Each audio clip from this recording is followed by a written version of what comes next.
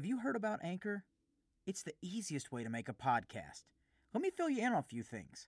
Like, first and foremost, it's free. And there are creation tools that allow you to record and edit your podcast right from your phone or computer. Then Anchor is going to distribute the podcast for you so it can be heard on multiple platforms like Spotify, Apple Podcasts, Google Podcasts, and so many more. Even better, you can make money from your podcast with no minimum listenership. It's everything you need to make a podcast in one place. And it's so easy, even somebody like me can do it. Now download the free Anchor app or go to anchor.fm to get started. And I know you hear me.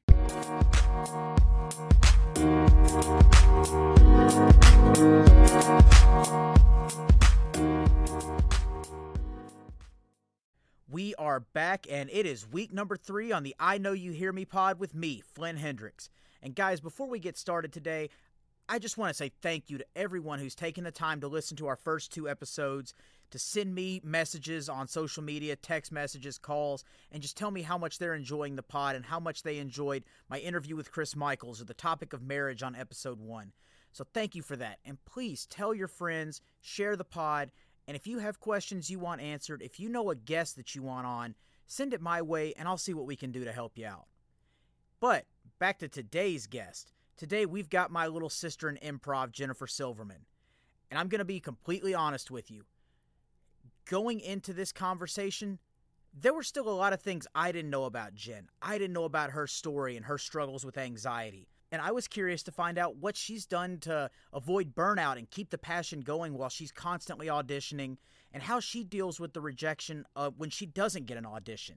So she's a little bit further along in the VO game than I am, so even though I may quote-unquote be her big improv brother and she's my little sister, she's been a guiding force for me in my VO journey as well. So just hearing her share her story and her outlook on things was a definite eye-opening experience for me as well. So I hope you guys enjoy this interview, and we'll be back right after a word from our sponsors.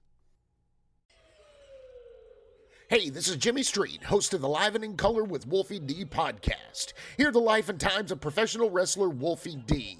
From his times in the territories with PG-13 to his times in WWE, ECW, WCW, TNA, and more. Nothing is off limits and nothing will be held back. Available now on Spotify, Apple Podcasts, Google Podcasts, and all major podcast formats. And we're back. Here on the line with me, I have got Jennifer Silverman. If you're familiar with the VO community on Twitter, on Instagram, or any of social media, then you've probably seen her as a familiar face all over there.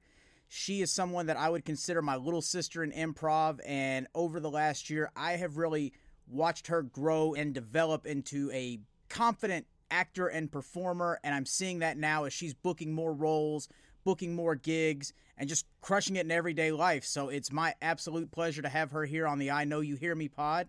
Jen, how are you doing tonight? I'm great. I'm trying not to cry for that introduction because that was so sweet. It's the only time I'll ever be nice. Yeah, I know. Usually you rag on me in improv all the time, so it's fine. Well, I mean, it goes both ways, and Denzel, when he's in the country, will do the same. Yes. All right. So how's everything going on your end on this fine Tuesday night?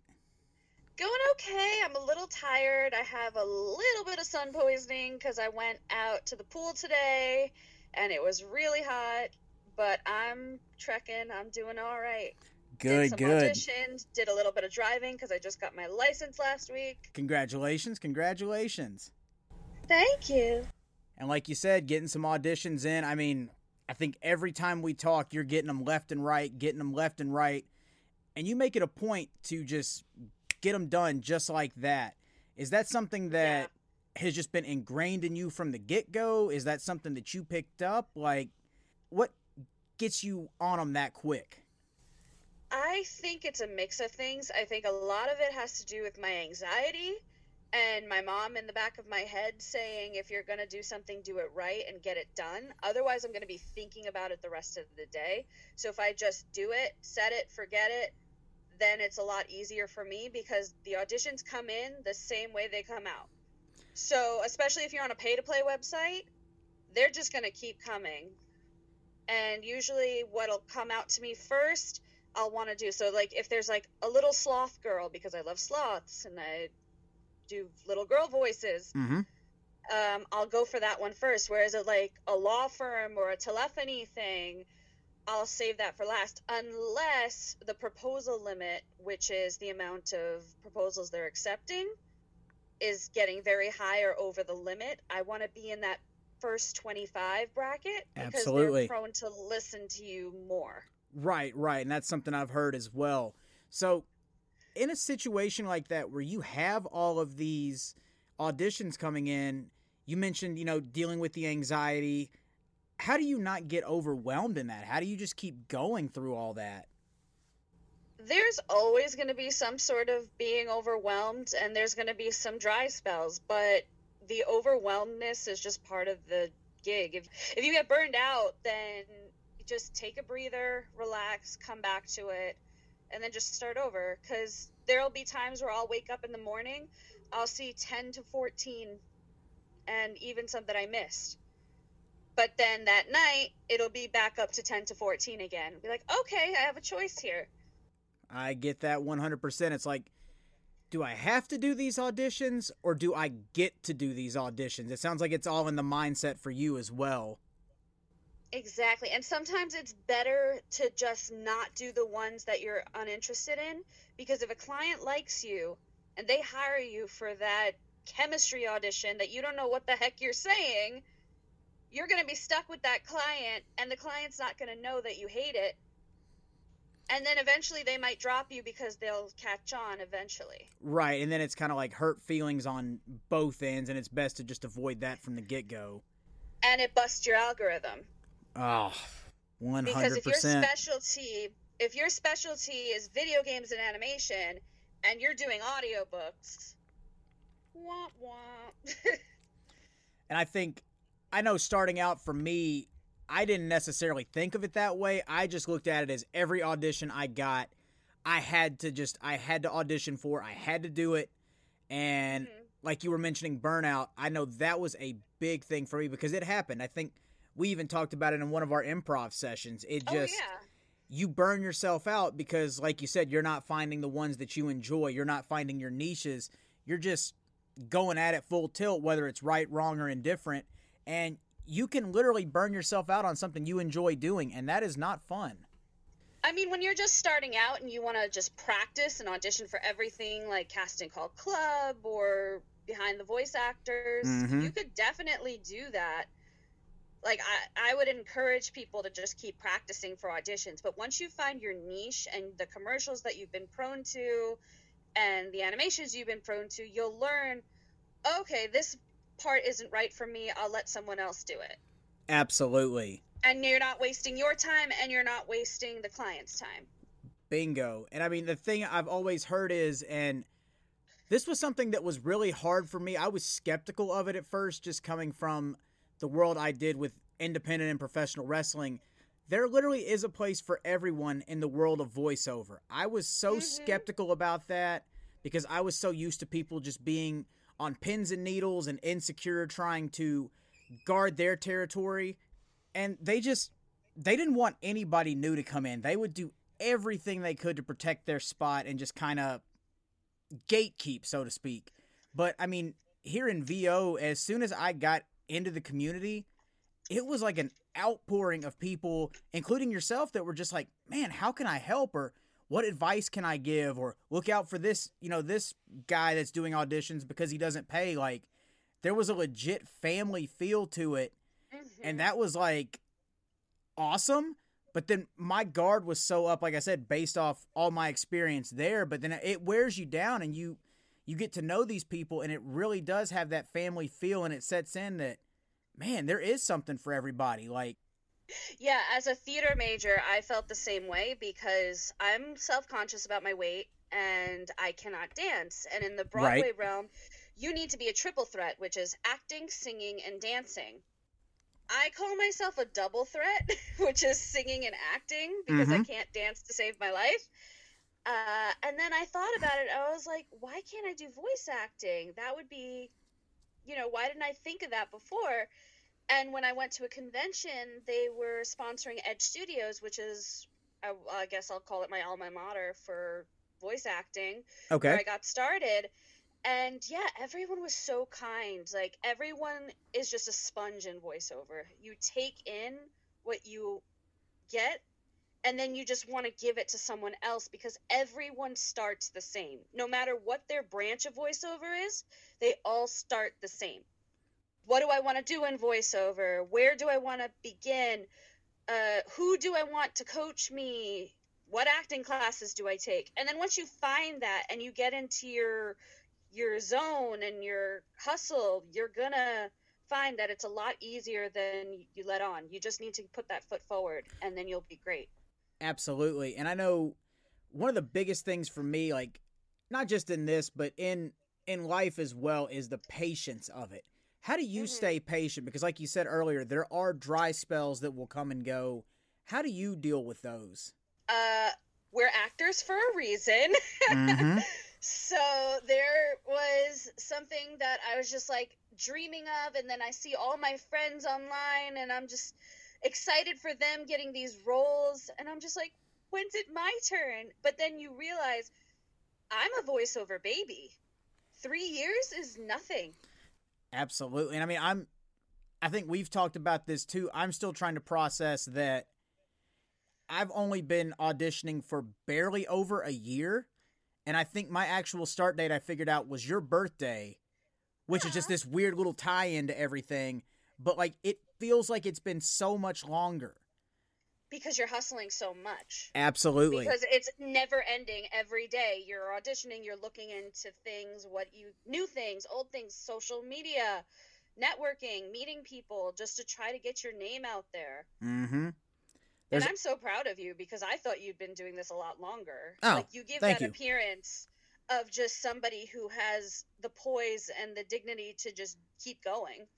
Oh, I'm a professional fraud, so it all works out. Yeah, so thank you. Acting, exactly.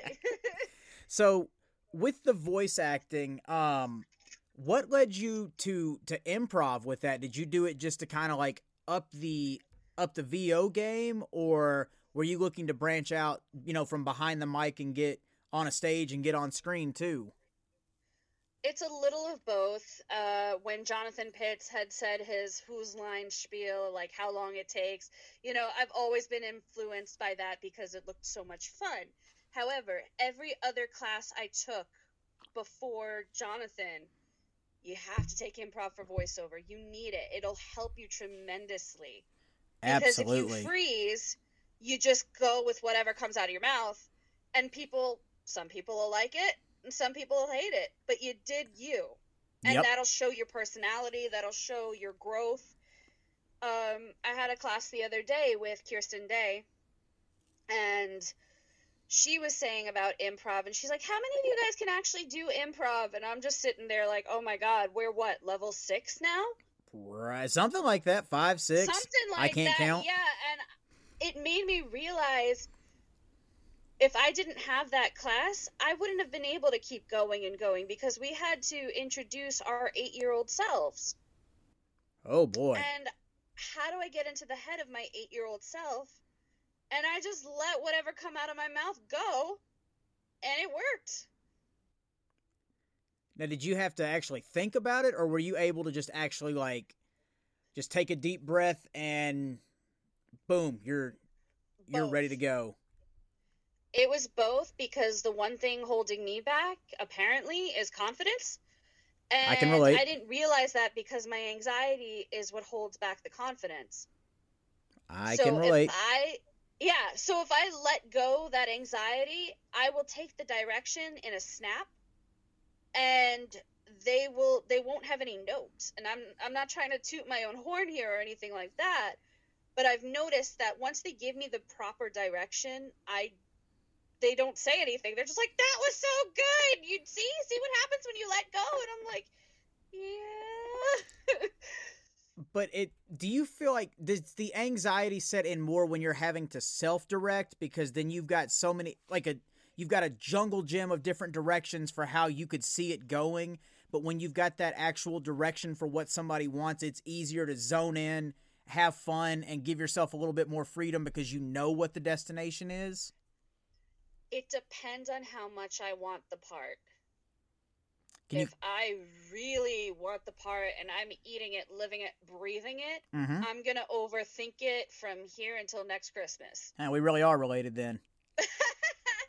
Yeah, so if it's something like a telephony where it's like, hi, you've reached 855-703, that's really easy because you're a recording. You're not supposed to sound, natural. Or, I mean, some people do want the natural approach, which is annoying because I'll get into that in a minute. But as far as the anxiety, sometimes I'll listen back and I'll go, that wasn't so good. And then sometimes I'll hear it and be like, I can hear this on TV. I can hear this on the radio. I'll submit it.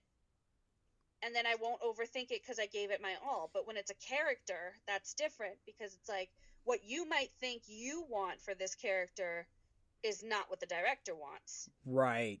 And then sometimes... And then you're getting... Oh, I was going to say, and then sometimes they still don't know what they want for that character yet. Exactly. So you're in your own head and the director's head, but you don't even know what the director wants. And sometimes the director doesn't even know what they want until they hear it. And then it makes me wish I'd shaved my head so I don't have hair to pull out. I'll get you some wigs. It's fine. Sweet. But yeah, and then sometimes the specs drive you crazy because it'll say something like conversational but not too announcery, but we do want you to pitch it. So we do still want you to be an announcer, but not this kind of announcer. And it's like, what the there was a spec on voices.com a few months back, and they were like, specs, voice actor.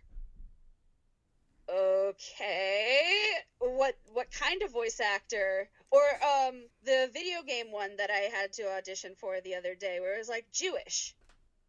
That narrows it down. That's very broad. Do you want the stereotypical from Queens? Do you want Israeli? Do you want Hasidic? Do you want there's so many different ways you can do it, and that's where the double take comes in. Absolutely. No, I was going to say, I don't do double takes that often unless I really feel like it's needed. Mm-hmm. And sometimes I'll be like, okay, they didn't specify, so I'll do one natural approach and one super happy peppy. I get that. Yeah. Have you had any luck where they give you one direction and then you say, just for fun, I'm going to do it the complete opposite, and then you actually end up booking off that? Have you ever had that happen? Not yet, no. I have not had that happen. I've had it where I was doing an audition for something else, and they cast me for something else because they liked my voice for a different character. Oh, right. Which I didn't expect, but I was like, oh, okay, thanks. I'll take it. Yeah. Like, I didn't think I would be getting that children's story arc audition either, because it was just for fun. And then they're like, we like you. Can you make animal noises? Can you be a farmer? Can you be all the voices in this story? And I was like, well, I've never done that voice before, but I could try, and they liked it. I love it. So you never know what they're going to ask for either. Absolutely. Now, since you have started taking improv, and I guess it's coming up on a year here in just a month or two. I know. It's insane. Have you noticed a difference in your auditions from where you started to now with what we've learned from Jonathan in that time frame? Absolutely. Because instead of me focusing on my funny approaches and trying to make the audience laugh, I'm staying grounded. I'm focusing on character. And that's the big thing when you're doing character acting. And then it builds the relationship with the other characters, and everything kind of falls into place based off that. Even in a commercial, if you're playing a mother, I'm not a mother. I mean, I'm a furry cat mother, but I'm not a real mother as far as actual children. But if I'm talking about my kid that needs vitamins... You know the emotion it's trying to sell by pretending the kid is your cat at that regard. Like, what's going to be the best for Duncan at that time? You know, like, he's the kid at that point. So the maternal instinct that way kicks in, and you're able to commit to that character. Mm-hmm. I love it. I mean, I don't really like the sad ones, like the cancer patient ones. Oh, or yeah. The animals in danger. Like, I try to stay away from those, because otherwise I'll start crying on mic, going, save these animals, please. And then you book it. Yeah, right? But Yeah, every audition is a character. You don't realize it, but it is because you're still changing your tone, whether you realize it or not. absolutely. And that's actually one thing I learned in commercial coaching is that Mm-hmm. that stereotype where a lot of newcomers think it's just reading off the page and making it sound like what you hear on TV. There's actually like a who, what, when, where, and why to everything. Like, picture that you're talking to your wife. Picture that you're talking to your friend at the bar. Picture you're the Mm-hmm. bartender talking to the newcomer in town who's ordering a drink. Just all these different character approaches that make it more than just a commercial. There is a character there. There's a setting. There's a scenery. There's an emotion. And, you know, I mean, I think for both of us, the improv has definitely helped us tap into that where we're able to kind of have that give and take for what we have there. We take it and then we find that emotion to give back to it to make it a more personal read and not just a announcery salesman type, like you said, for some of the other specs that you get for reads and things like that. Exactly. So you've noticed that it's helped you in your auditions and your voice acting. Have you noticed that it's helped with your anxiety out in the real world? Not unless we're taking the class together. I gotcha. It's definitely a release on Monday nights for sure. It's a work in progress. I mean, there are times where, like, even today, my roommate asked me if I remembered to take the lunches, and I stopped dead in my tracks, and I was like, oh, shit, no, I didn't. And she was looking at me like, oh my God, you really didn't? Now we have to go all the way back home? I said, no, I got him. It's fine.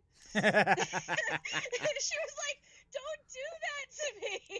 I said, I'm sorry. She goes, I hate living with an actor. There's your fastball or curveball. Yep, exactly. So, yeah, I guess not so much the improv itself, but the techniques of the improv. Absolutely. And I think I might be on the opposite end of the spectrum with that one because I know, especially in my job, which is very sales based, when I have to deal with a lot of customer objections, before I started taking improv, I was always trying to think 3 steps ahead of what their question was going to be, what their problem was going to be. And it was an absolute nightmare. But ever since we started doing this almost a year ago, I've found that it's really helped to lower the stress level a little bit, find some balance and find my center and just be in the moment. And I found that has not only translated to in this booth that I'm in now, but it's also become more of the everyday life and job aspect. Same with wife and kids too, because a 5-year-old comes running up to you, or a 6-year-old now, still not used to that, but you know, they run up to you and they're freaking out, and you're trying to figure out, oh, is he hurt? Did he have an accident? Did something break? Did something spill? And then it's just like, oh no, he just wanted a hug, and you're still trying to bring yourself down. But now it's just like, I'm in the moment. Tell me what you got to do, and then I can respond accordingly. Give me the problem. Give me whatever you want. I'll take it, and I'll respond. And who knows? I might be happy now that you're giving me a hug because I'm not worried that you're hurt. You know, it's like, it's been a big night and day difference, like 99% of the time.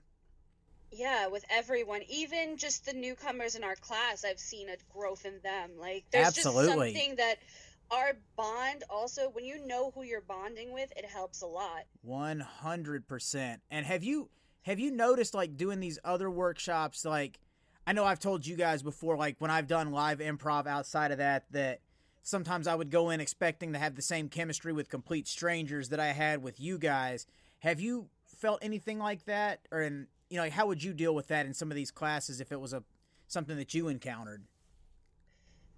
The thing is, we have formed what we've formed in our class. Right. And I don't think there's going to be any class like what we have because we keep going with the levels. Mm-hmm. Every other class we've had that we've been separated from, we're starting at a level 1. Right. Or a level 2, depending.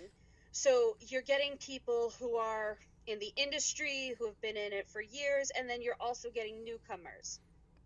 Absolutely. So once you figure out who's at what quote-unquote level, because everyone's path is different, you can form the friendships that way and the bonds that way. Like, Someone who's new to it, you can give your advice to them. But somebody who has been doing this for years, longer than us, we can ask them. Mm-hmm. Be like, hey, what agency are you affiliated with? Do you think you can help me write an email to them? Do you think they would accept it? Whereas somebody who is just starting going, oh, what mic do you think I should use? It's two totally different things. Right. Do you ever feel weird, like if you're in a situation like that where you're with someone who's got tons and tons of experience, but a newcomer comes to you and asks, does it ever feel like, man, should I be giving you this information when you're right next to so-and-so? Or does it make you feel like, man, I'm just glad that they see me as that person to help? Is it like one side of the spectrum, a double-edged sword? How is that for you? I love that question. It makes me so happy when somebody asks me personally, because in the beginning, I didn't know. I didn't expect people to ask me. Right. But then it makes you realize how much you've learned from your coaches that you can give to someone else. Absolutely. And when you think about it, no matter how it's worded, everyone gives you the same advice. Exactly. So no matter who you're hearing it from, it's gonna circulate.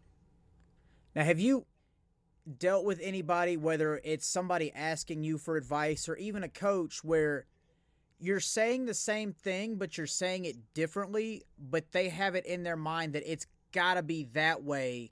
It's got to be the way they're saying it, or it's wrong, even though you're just saying it with like two different words in the phrase. Have you dealt with anybody like that? And how do you process that? No, because again, you're going back to creating character. So as long as you're not flexing the advice where it's like, oh, everyone should get a Neumann U87 at some point. Where it's like, okay, you need your mic that's best suited for your voice and your situational studio. Absolutely. And that's actually something that I learned talking to you and a couple other people from our improv group, is that you don't always need the Neumann. There are different mics for different people, but you see so many people saying like, oh, this is it. Like, this is the standard right here. Yeah, it's a top of the line mic, but it may not be the best fit for your voice. Exactly. A 103 may not work for me, whereas a Rode mic may work for me, or a Rode mic may not work for you, but a 102 or a 103 works for you. Everybody's got their own fit to it, but it's good to know, too, that not everybody is so bullheaded that it's got to be one way and that's it. Yeah, I mean, I did sign up on somebody's roster who asked me for an LCD, a large condenser microphone, which I don't have currently. Mm-hmm. I had the AT2020, which was great. I was booking my first few gigs with that mic. But I'm still doing my research because I live in an apartment. I have neighbors who drive me crazy, and I've heard how sensitive the Neumanns are. So I'm very nervous and cautious about getting something like that, where I want something, like, I know an LCD is going to be sensitive no matter what.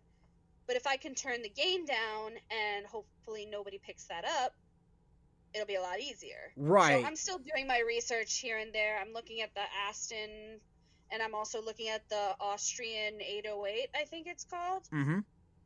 which is the new fad right now. It's like Razors versus Nokia's back in the day. Sidekicks? Yeah, exactly. Oh, God, here we go again. Blackberries versus Sidekicks. Let's go with that. Never had either. Never had How either. old are you guys, listeners? Back in my day. But no, that's a very smart thing that I hope other people pick up on as well, because like you said, do your research, because these mics are very sensitive, especially in different settings. I have been going through updating my booth and working with the engineer that's going to be producing my commercial demo here soon. I sent him raw audio of my booth with just a basic condenser mic, and he sent me audio back of things he picked up from that mic that I couldn't even physically hear in my booth. It's insane how sensitive these things are. So it is going to behoove you to do your research and find that mic that works best for you, because like you said, it's going to pick up on things that you may not hear. You may be recording and not hear it, but your neighbors could be watching TV next door, thin walls. That mic's going to pick up on it, and an engineer could hear that in an audition. But We're sidetracking here. We're sidetracking. Going back to the audition process, like you said, when you find auditions that you were just like 100% invested in, where you eat it, sleep it, breathe it, and you jump on that audition, how do you just do the audition, turn it in, and let it go? Like, how do you just do it and not think about it? Sometimes I can, sometimes I can't. Sometimes I need my accountability buddy to help me, and I have a bunch of them. If I name dropped, we'd be here all night. Right. I know. You guys included. But certain ones, I'll just be like, okay, I'll audition for this one. Usually if it's the pay-to-plays, I don't really think about it. Right.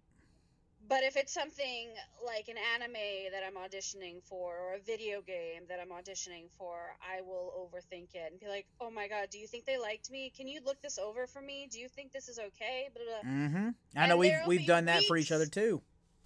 Yeah, and there'll be weeks that go by like, they hate me. They don't like me. Yep.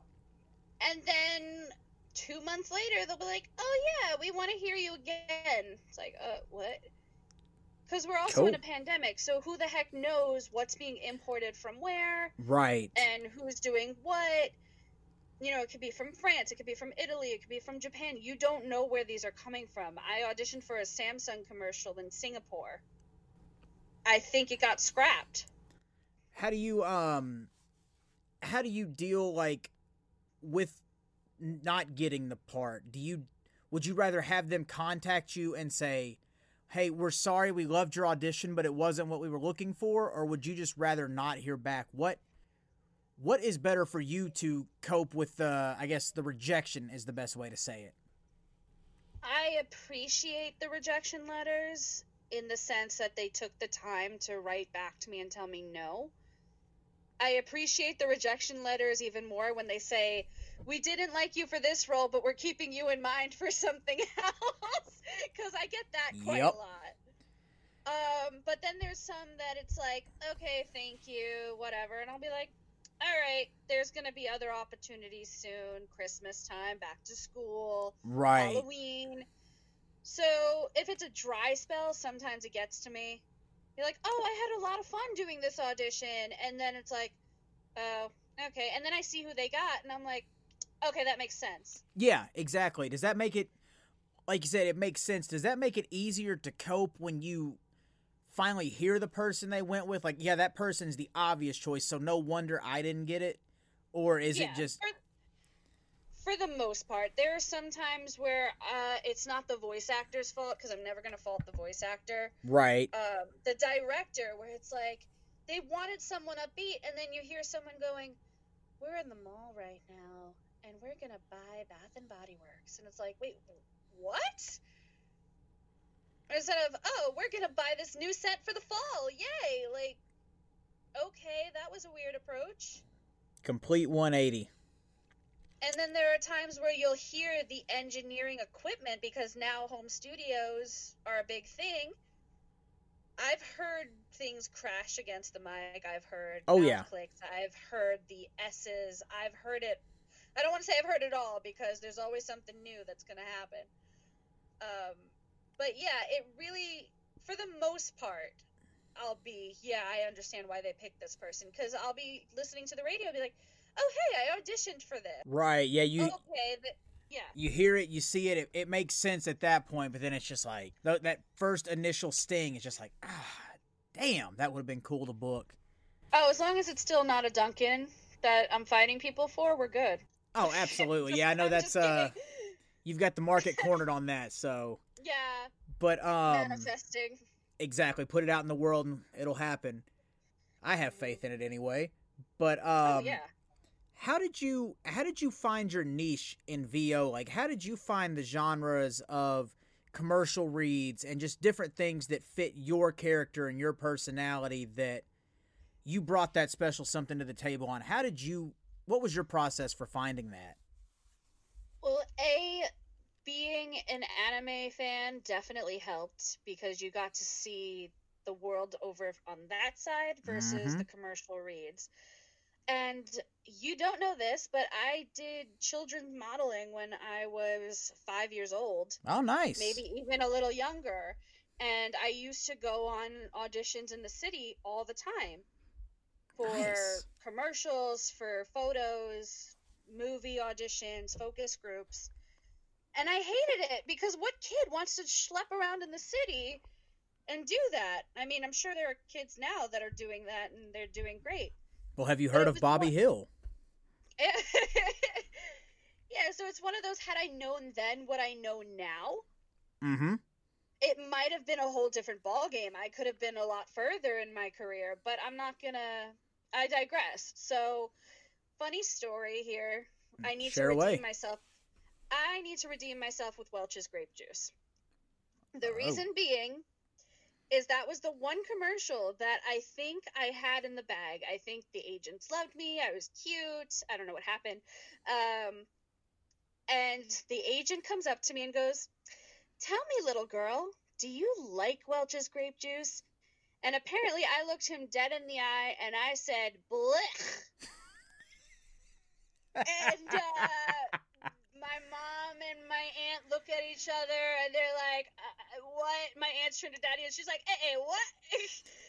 And needless to say, I didn't get it. I don't know why I said I didn't like Welch's. I don't know why I said Blech. I think I just didn't like the name Welch's because it sounded like squelches.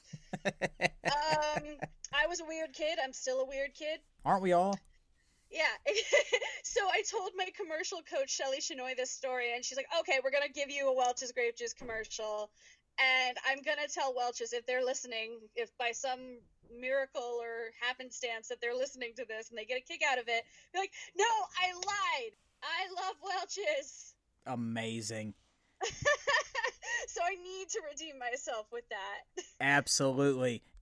And if those at Almighty Welch's are listening, we are accepting sponsors here on the I Know You Hear Me pod, so please have your people contact me and give her a commercial read at the same time. Thank you. I love your grape juice.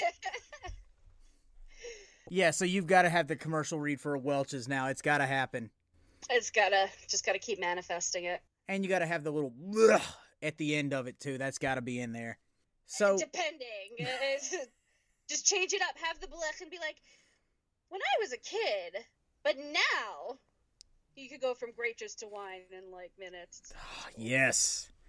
So you said your mom and your aunt used to take you around town for these the child modeling and everything. Is that kind of where you got the bug for it, like for acting and performing, or was there something else that kind of I was a lot more outgoing as a kid. So I definitely wanted to be in the spotlight as a kid, and I knew I loved acting and singing.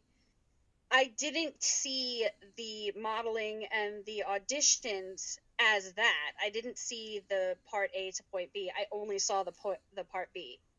right? Was it kind of like I have to do this because mom's making me type of thing, or it just wasn't fun because it wasn't your idea to do it? It wasn't fun because it wasn't my idea. I was in a movie for 5 seconds, if that. It was a blink and you missed me. Oh. It was called Love Walked In. It was a really badly reviewed movie. So, yeah. I was a little girl in a costume putting on lipstick. Oh, wow. I remember flirting with the devil, the guy dressed up as the devil. I was 5. He was, I don't know, 30-something. Okay. Gemini problems. Never mind. We won't get into that. That's a whole other podcast.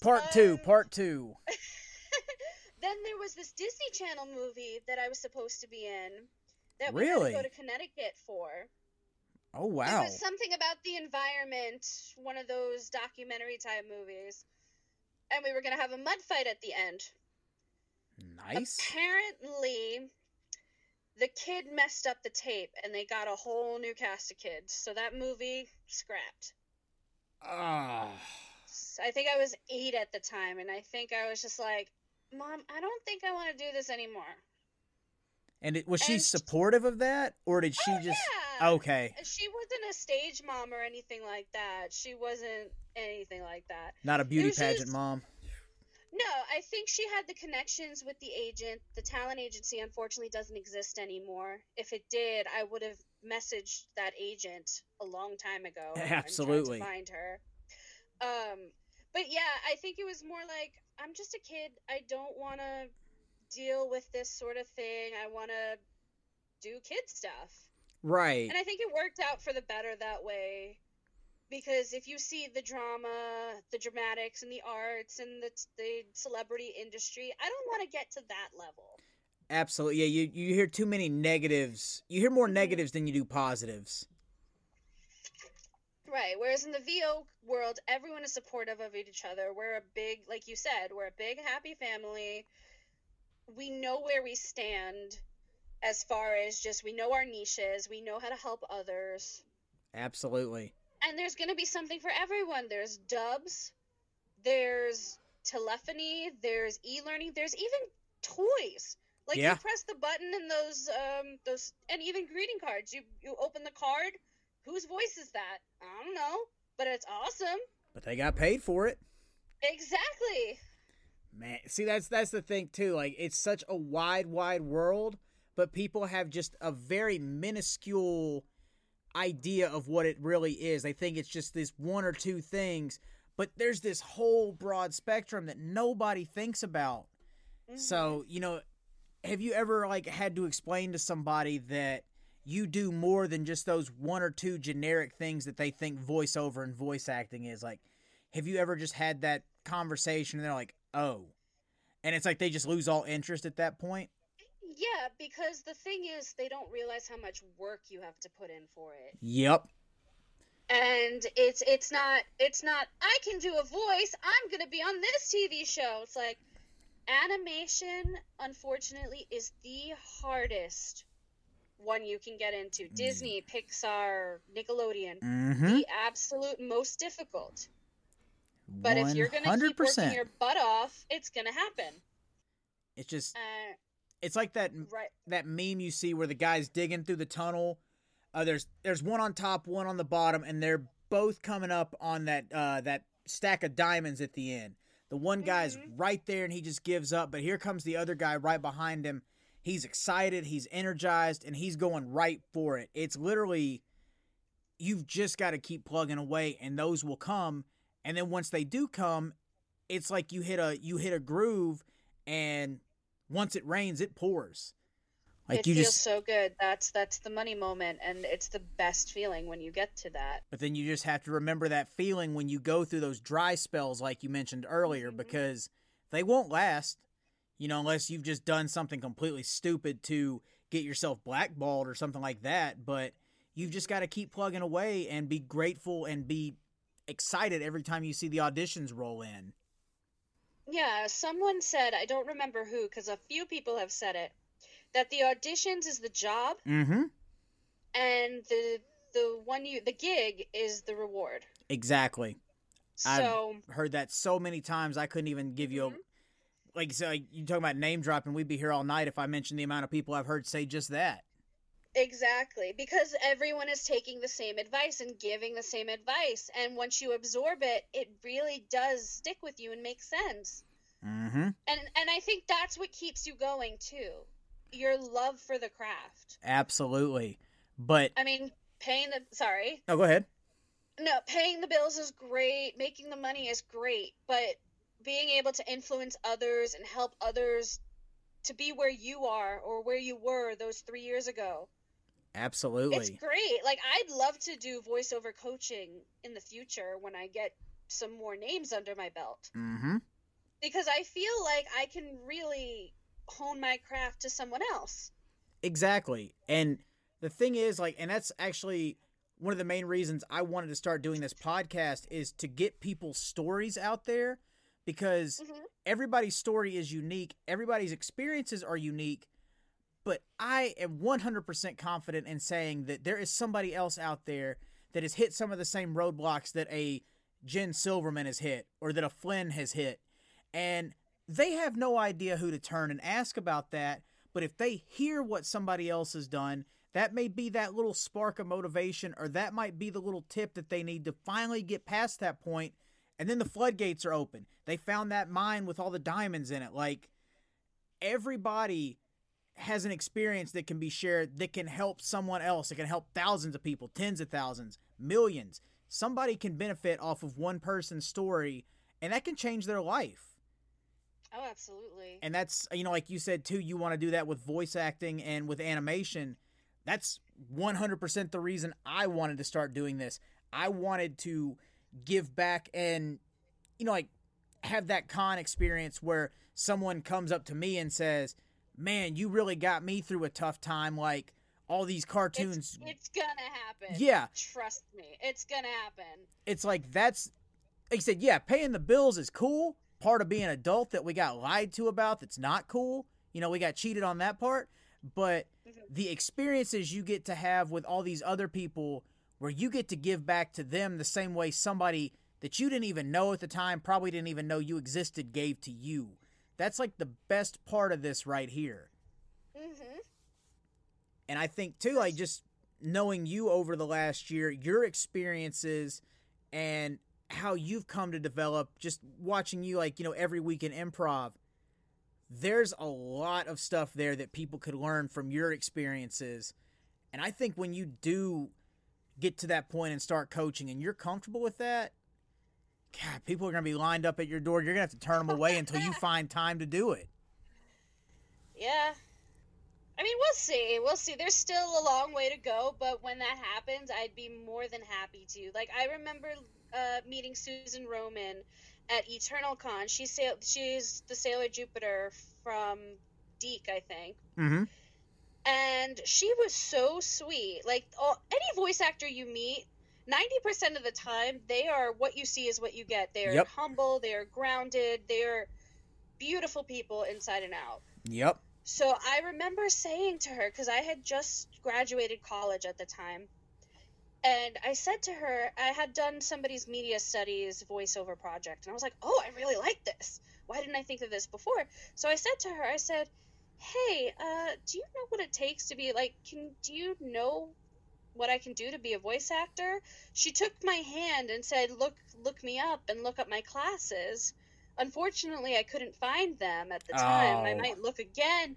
She was the sweetest thing. Like, they were all super nice. And just the fact that kindness, I think that keeps me going the most, is the motivation and kindness that this realm has done for all of us. Exactly. And I, again, like, just hearing that, I've had great experiences with people like that, like Chris Rager or Steve Bloom or somebody like that. But then in the back of my mind, too, there's that little flashback to all the wrestling where people were just so quick to take your money, but not really teach you anything. They do that, and then they just throw you out on your own, and you'd never see them again. So, I mean, it's just, again, like, the fact that she was able to take that time and make that connection with you at a con where all these other people were lined up to talk to her, get her autograph or whatever it was, and she made that impact on you, that says a lot. Yeah, so many. Like, my 12-year-old childhood self is ecstatic. Mm-hmm. Because my coach was Dan Green from Yu-Gi-Oh! Oh, yeah. I never in a million years would think that he would say, like, you're great, this is for you. And even Chris Sabat, All Might, was like, you were meant to do this. And I'm jealous of you on that one. Yeah, he needs to be on here. Hi, Chris. I'm trying. Have his people call me. They're people too. Exactly. And when you realize that, and you realize that they started from where we are, it's not that different. It's like you're talking to a family member. Exactly. And the thing too is that, and I'm speaking from experience here, it's hard to remember that sometimes because you see all these other people succeeding and you feel like, oh man, I should be doing what they're doing. I should be doing this. I should be up on this pedestal like a Chris Sabat or a Chuck Huber or somebody else. I should be up there working with them, but I'm not. I'm not even booking this commercial reader. I'm not even booking this or that.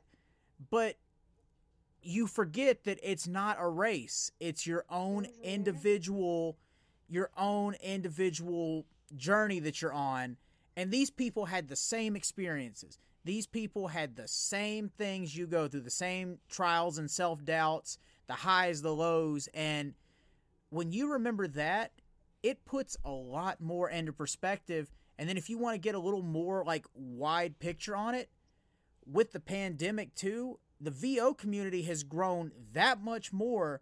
So now it's like each of us is a small drop in a big pond, and everyone else may be going through the exact same things that we are, and we just don't even realize it. Like, it blows my mind that we get into all this idolization and worship of these people when they're just people like us. They're just where we want to be, and we forget that they're human and they went through the same things we did. So, I mean, that when you actually get to talk with them and work with them, like you said, your 12-year-old self is just over the moon excited. When I did Charlie Adler's workshop a couple months ago, that was my childhood from like 4 until, we'll still say I'm in my childhood now, 32. And the things I'm doing are making him laugh in class when he's trying to sit there with a stone face. It's like, ugh, like, what is life? Like, yeah, it may be a hard journey, but it's not that bad if I'm able to do cool shit like this. Like, it's so awesome, and I just wish more people could realize that. You know, and like, if it was smooth sailing for them, they're lying. Exactly. Exactly. The thing is, like... And you don't want to be around them. No, because they will try and sell ice to an Eskimo at that point, too. But that is a robot. Exactly. That, or they're working on some pay-to-play site we're not supposed to be on, but we won't talk about that. But, yeah, anyway, it's just, like you said, if it's smooth sailing, where's the emotion to that? Because you can't get happy all the time. You're going to be bored after that. You're going to give up. But the struggle makes you appreciate it more. And I think if more people kept that in perspective, that may avoid a lot of burnout. And that's something I wish I would have kept in the back of my mind when I started. And I know we went on a long tangent just to get to that point. But when you first started, even up until now, like, did you ever hit periods of burnout? Oh, yeah, even before the pandemic, because 2020 was like the worst year of my life. So I had laryngitis. I had COVID.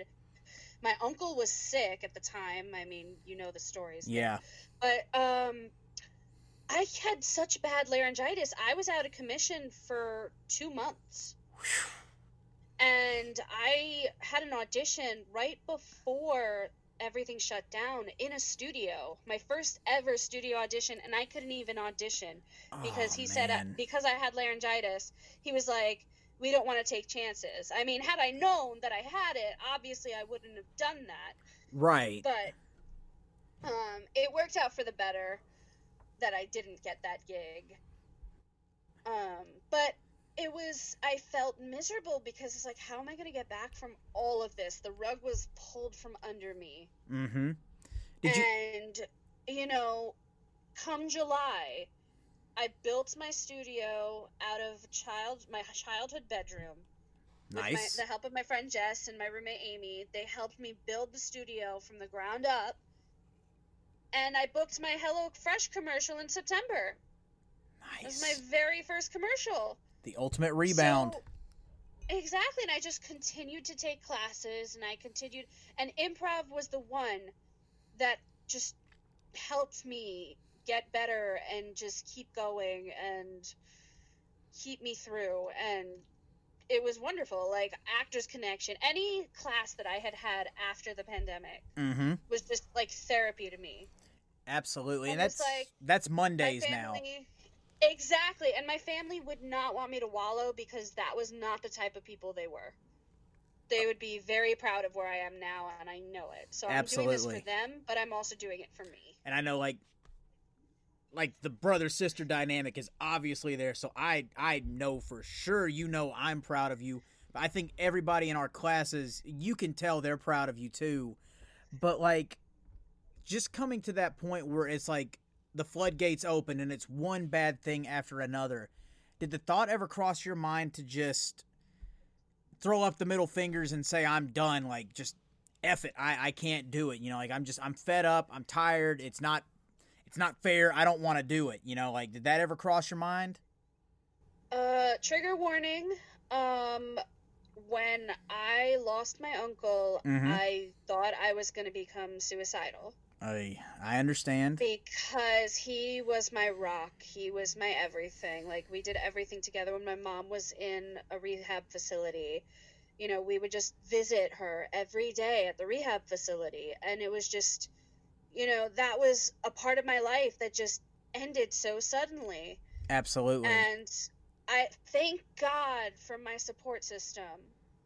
Thank God that people were just calling me and keeping me going and saying, "Hey, we love you. Don't give up. You know, they don't want you to be this way." And I became resilient, and I took classes, and I started auditioning again, and that's that. You just got to keep going. The show must go on. Absolutely. And did you feel like that was your best way to, like, we'll call them demons, like, did you feel like that was the best way to confront your demons, was to just get back into it and stay busy and be resilient? Or did you just put on the brave face, get back into the swing of things, and then just kind of, like, when you were alone with your thoughts again, confront them then? What was that process for you? I think it was a gradual thing. I basically just one day at a time. Right.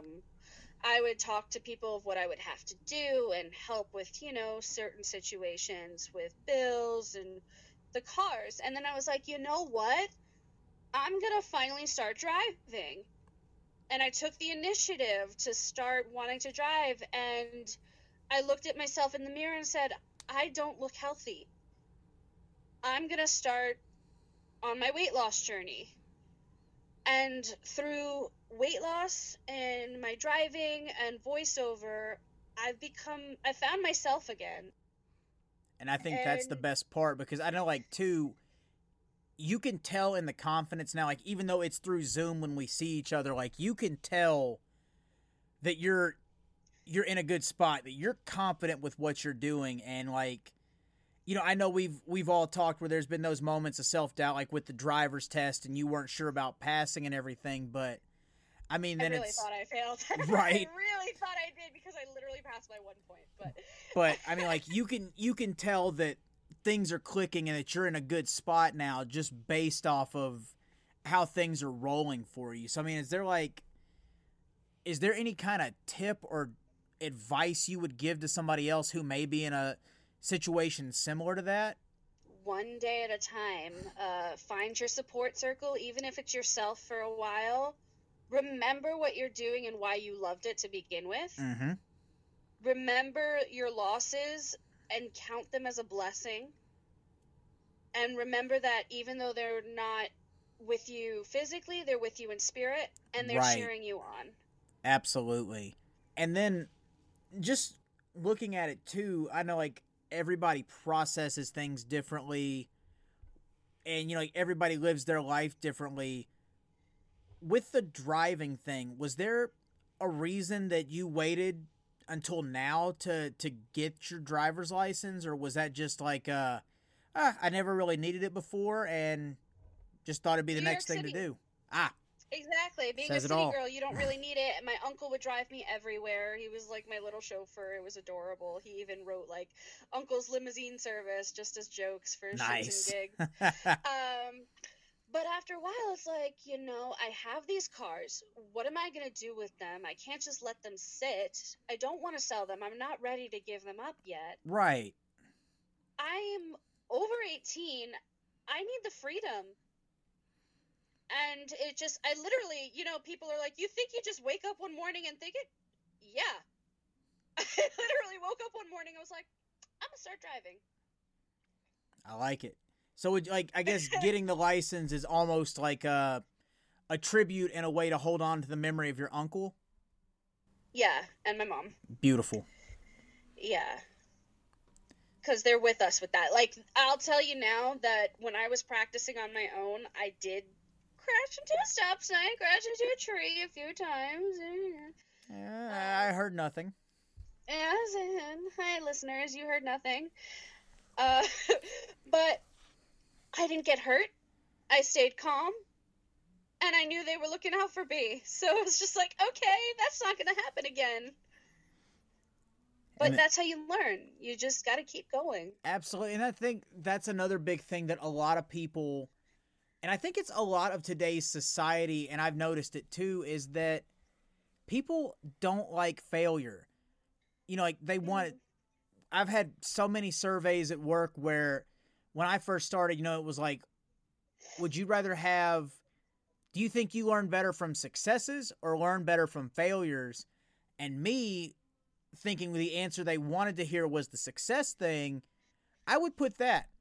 But then as I started to get more into the job, I started realizing, man, I'm actually doing better now that I'm hearing a lot more no's, because it's giving me something to work for and trying to go back and figure out where something went wrong. And there was actually a point where there was a meeting, and I was the only person when that question came up again that said, I would rather learn from failure than a success. And that explanation, like, it just kind of, I don't know what it was that clicked, but it's like, man, I learn better knowing what I did wrong, because if I do it wrong or I do something that, you know, upsets somebody or whatever it may be, I want to know what it is so that I can fix it and make sure I don't do it again. That way I can grow not only as a person, but as a professional, as a brother, as a husband, whatever it may be. I learn more that way. And I think more people, not only in this community, but in the world at large, would learn more if they were willing to take those chances and fail.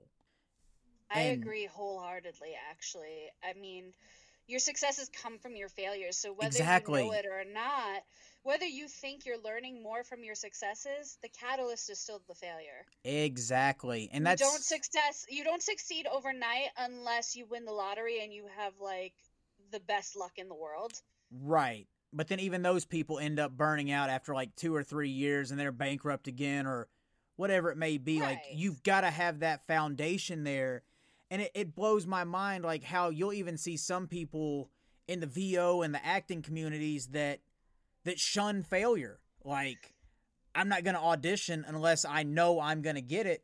But who knows what other opportunities you're missing out on. Like, yeah, you may miss, or we'll say fail at that audition, but like you said earlier, they may not like you for that character, but they may find something for another character that's not even listed that you may be the perfect fit for, but you just missed out on because you weren't willing to try and fail. Yeah, you're just like, one and done, then it's not for you. And it's like, you can't be afraid to be nervous. You can't be afraid to be anxious. And that's something that I've had to teach myself the hard way too. And it's like, when I first started doing this, I didn't know the first thing about it. I'm like, cool, I got a microphone. I just built a booth, whatever. But I was nervous to audition. Nobody was listening. I was 100% nervous. But then I had to keep thinking back, like, dude, for 11 years, like, you traveled from Texas to West Virginia and everywhere in between, and you were in revealing spandex and knee-high boots. Like, what in the hell do you have to be afraid of? And then it's like, when you break that barrier down, whether you get the part or not, or you get shortlisted, you get a callback, whatever it is, like, those are the most fun. Even if you don't get it, like, I know I've told you guys after I've done auditions, like, damn, like, I'm tired just from that audition right there. It felt awesome. I didn't get the part, but man, it was an experience. And if people would stop, like, putting such a negative connotation on failure, they could have experiences like that. And I think it's something that's horrible that all these people are missing out on. Yeah, I mean, if you're gonna give up right away, you're not gonna realize how far you've come. Exactly. It's, you've got to have thick skin, because you've got to be able to take constructive criticism if that person has the time to, you know, to write you back. Unless, you know, you see those random horror stories on Twitter where they post screenshots and the person writing you back is just a complete douchebag. But you know, like I've been lucky where I have not had that. absolutely. But I've seen mutual friends of ours that have gotten that, and it's just like, Oh God. yeah, maybe don't go that far, but you know, like be willing to take those chances, put yourself out there, and be vulnerable just to have fun. Because not only is that going to be therapeutic for you, like doing this right now is for both of us, but man, you're going to get so many different eyes on you, and like we both have people on Twitter that we've never met in person. But if an audition comes up that we may never see and they think that we might be a good fit for it, like they're tagging us left and right. Yeah. And it's like, damn, man, if I had stayed in my lane and not been brave enough to put my demo reel on this comment thread for somebody to listen to, I wouldn't be getting these auditions right now. Like I'd just be over here in my corner wondering, am I ever going to get a chance to do this? Like it just, it blows my mind. Like you've got to be willing to accept failure if it comes, but you've also got to be willing to put yourself out there and be willing to fail in the hopes that you may succeed. But even if you don't get the role, I don't see it as failure, because it doesn't mean you're bad. It just means that the director didn't want you for that specific part. Exactly. And that's kind of... That's what you need to... That's why people need to realize, like, it doesn't mean you're bad and you should give up. You just need to keep going, and someone will find you. Well, you never know who's listening. Unless you're Ted Cruz auditioning for The Simpsons, then you're just bad and need to go away. But anyway, yeah, I'm glad you picked up on where I was going, because that was like the trip around the world to get to that point. Again, like, I'm just sticking with the word failure because that's how so many people identify it. But yeah, no, I understand. If you weren't willing to have that fun and put yourself out there, you wouldn't make these new friends. You wouldn't get noticed for these different things. You wouldn't end up on these different audition lists. You know, like you wouldn't get all this stuff if you were just so timid and nervous and afraid of everything. It's like self-sabotage, but you don't realize that you're sabotaging yourself. Right, and it takes a lot to get out of your own head. Like, we all have those moments. Even the best of the best will have that moment, because it's what makes us human, and what makes us human makes us successful. Absolutely. Robin Williams is the prime example of that. Like, oh, yeah. All his... I loved him. Same. Like, him so everything much. he went through, all these people would have never known unless he told them. And, you know, unfortunately, we found out the way we did, but... Man, you know, it's like, look at that guy. And he may not have been everybody's cup of tea, but he put himself out there. Impact. Exactly. And everybody knew who he was, and we still talk about him now. Like, you have to be brave. Otherwise, you're, like you said, you're in the wrong profession, because if you think you're a one and done, yeah, you're just ultimately taken away from somebody that is passionate about it, and you're doing a disservice. But, you know, if you're in it for the long haul, you've got to build that thick skin and just be ready to have fun, because that once you get past that initial burn of like, man, I didn't book it, but I got some great criticism and some great feedback that's going to help me next time. I just made 3 new friends from, you know, auditioning for that. It just keeps building and building. And that's also, sorry to interrupt. You're fine. Ages. You can start as young as 5 years old, and you can be in your 80s, 90s, and still be doing this. Yep. That's the wonder of this. You know, it's never too late to start. And you hear people like that are on top of the world now, like working for, you know, like let's say Toonami, working for Star Wars, working like doing voices on Star Wars, Digimon, whatever it may be. They started maybe in their 30s, but they didn't get picked up and discovered until they were in their 40s, and then it started. So, like, there is no age limit on this, and that's the best part, because it gives you that chance to go back and be youthful. And that's the one thing I keep going back to, it is that, like, and I'm guilty myself, and I think that's why I keep harping on it, is you miss that chance to go back to the sandbox and play and have fun and just be a kid again. Like, you miss out on that opportunity if you second guess it or if you live in fear.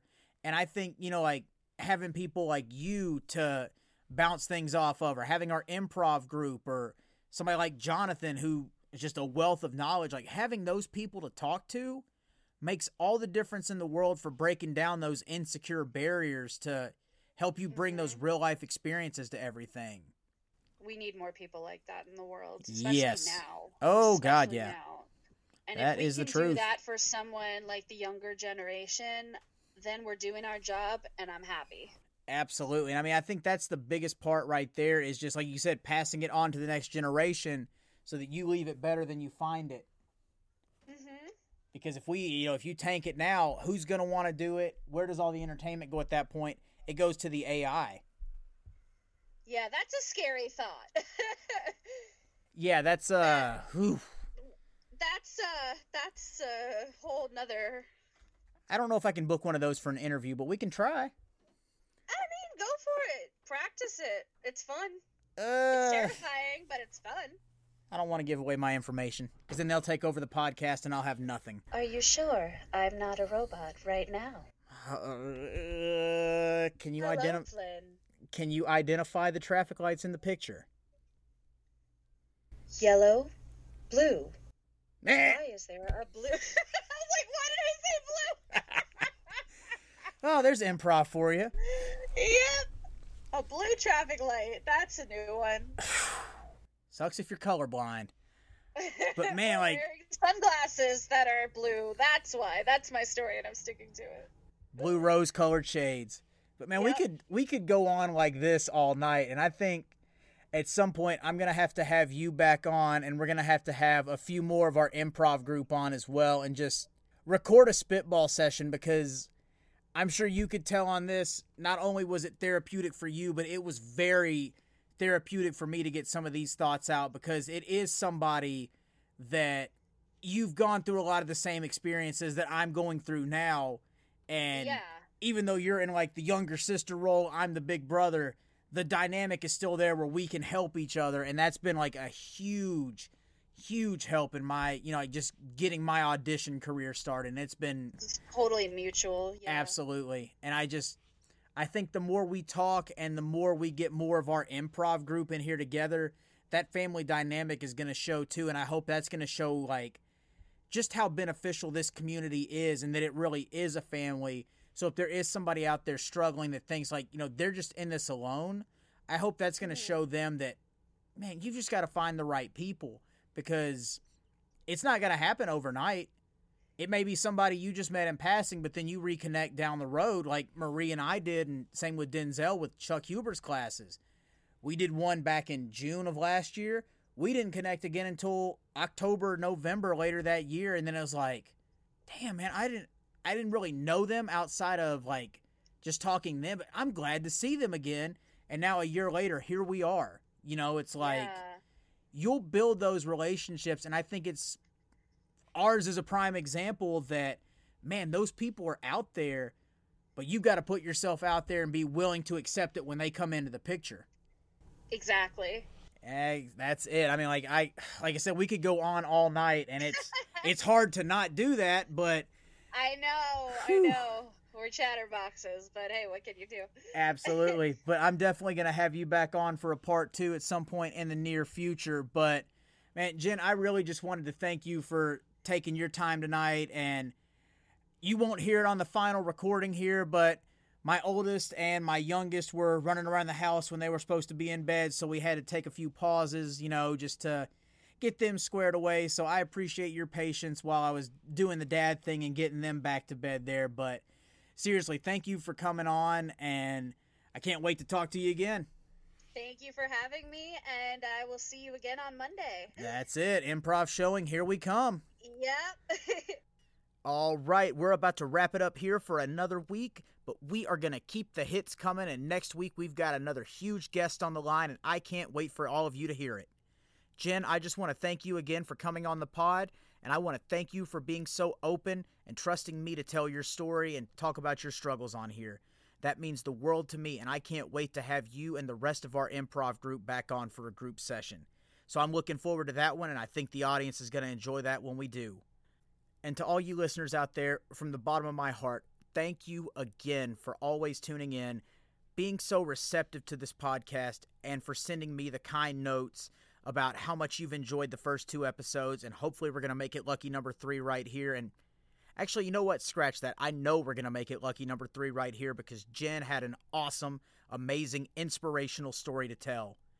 And we're looking to the future now because next week we're going to have another awesome guest on the pod, and she is going to have an amazing story to tell, and we're going to talk about her struggles with adversity, with bullying, moving around a lot as a kid, and how she faced all of this adversity and pulled herself out of the fire and kept plugging away. This is one that you don't want to miss. So tune in next week. Like us on Facebook, follow us on Twitter and Instagram, and guys, just be good to one another. The world needs more of that right now, and I know you hear me. This is Flynn. We'll talk to you again next Saturday.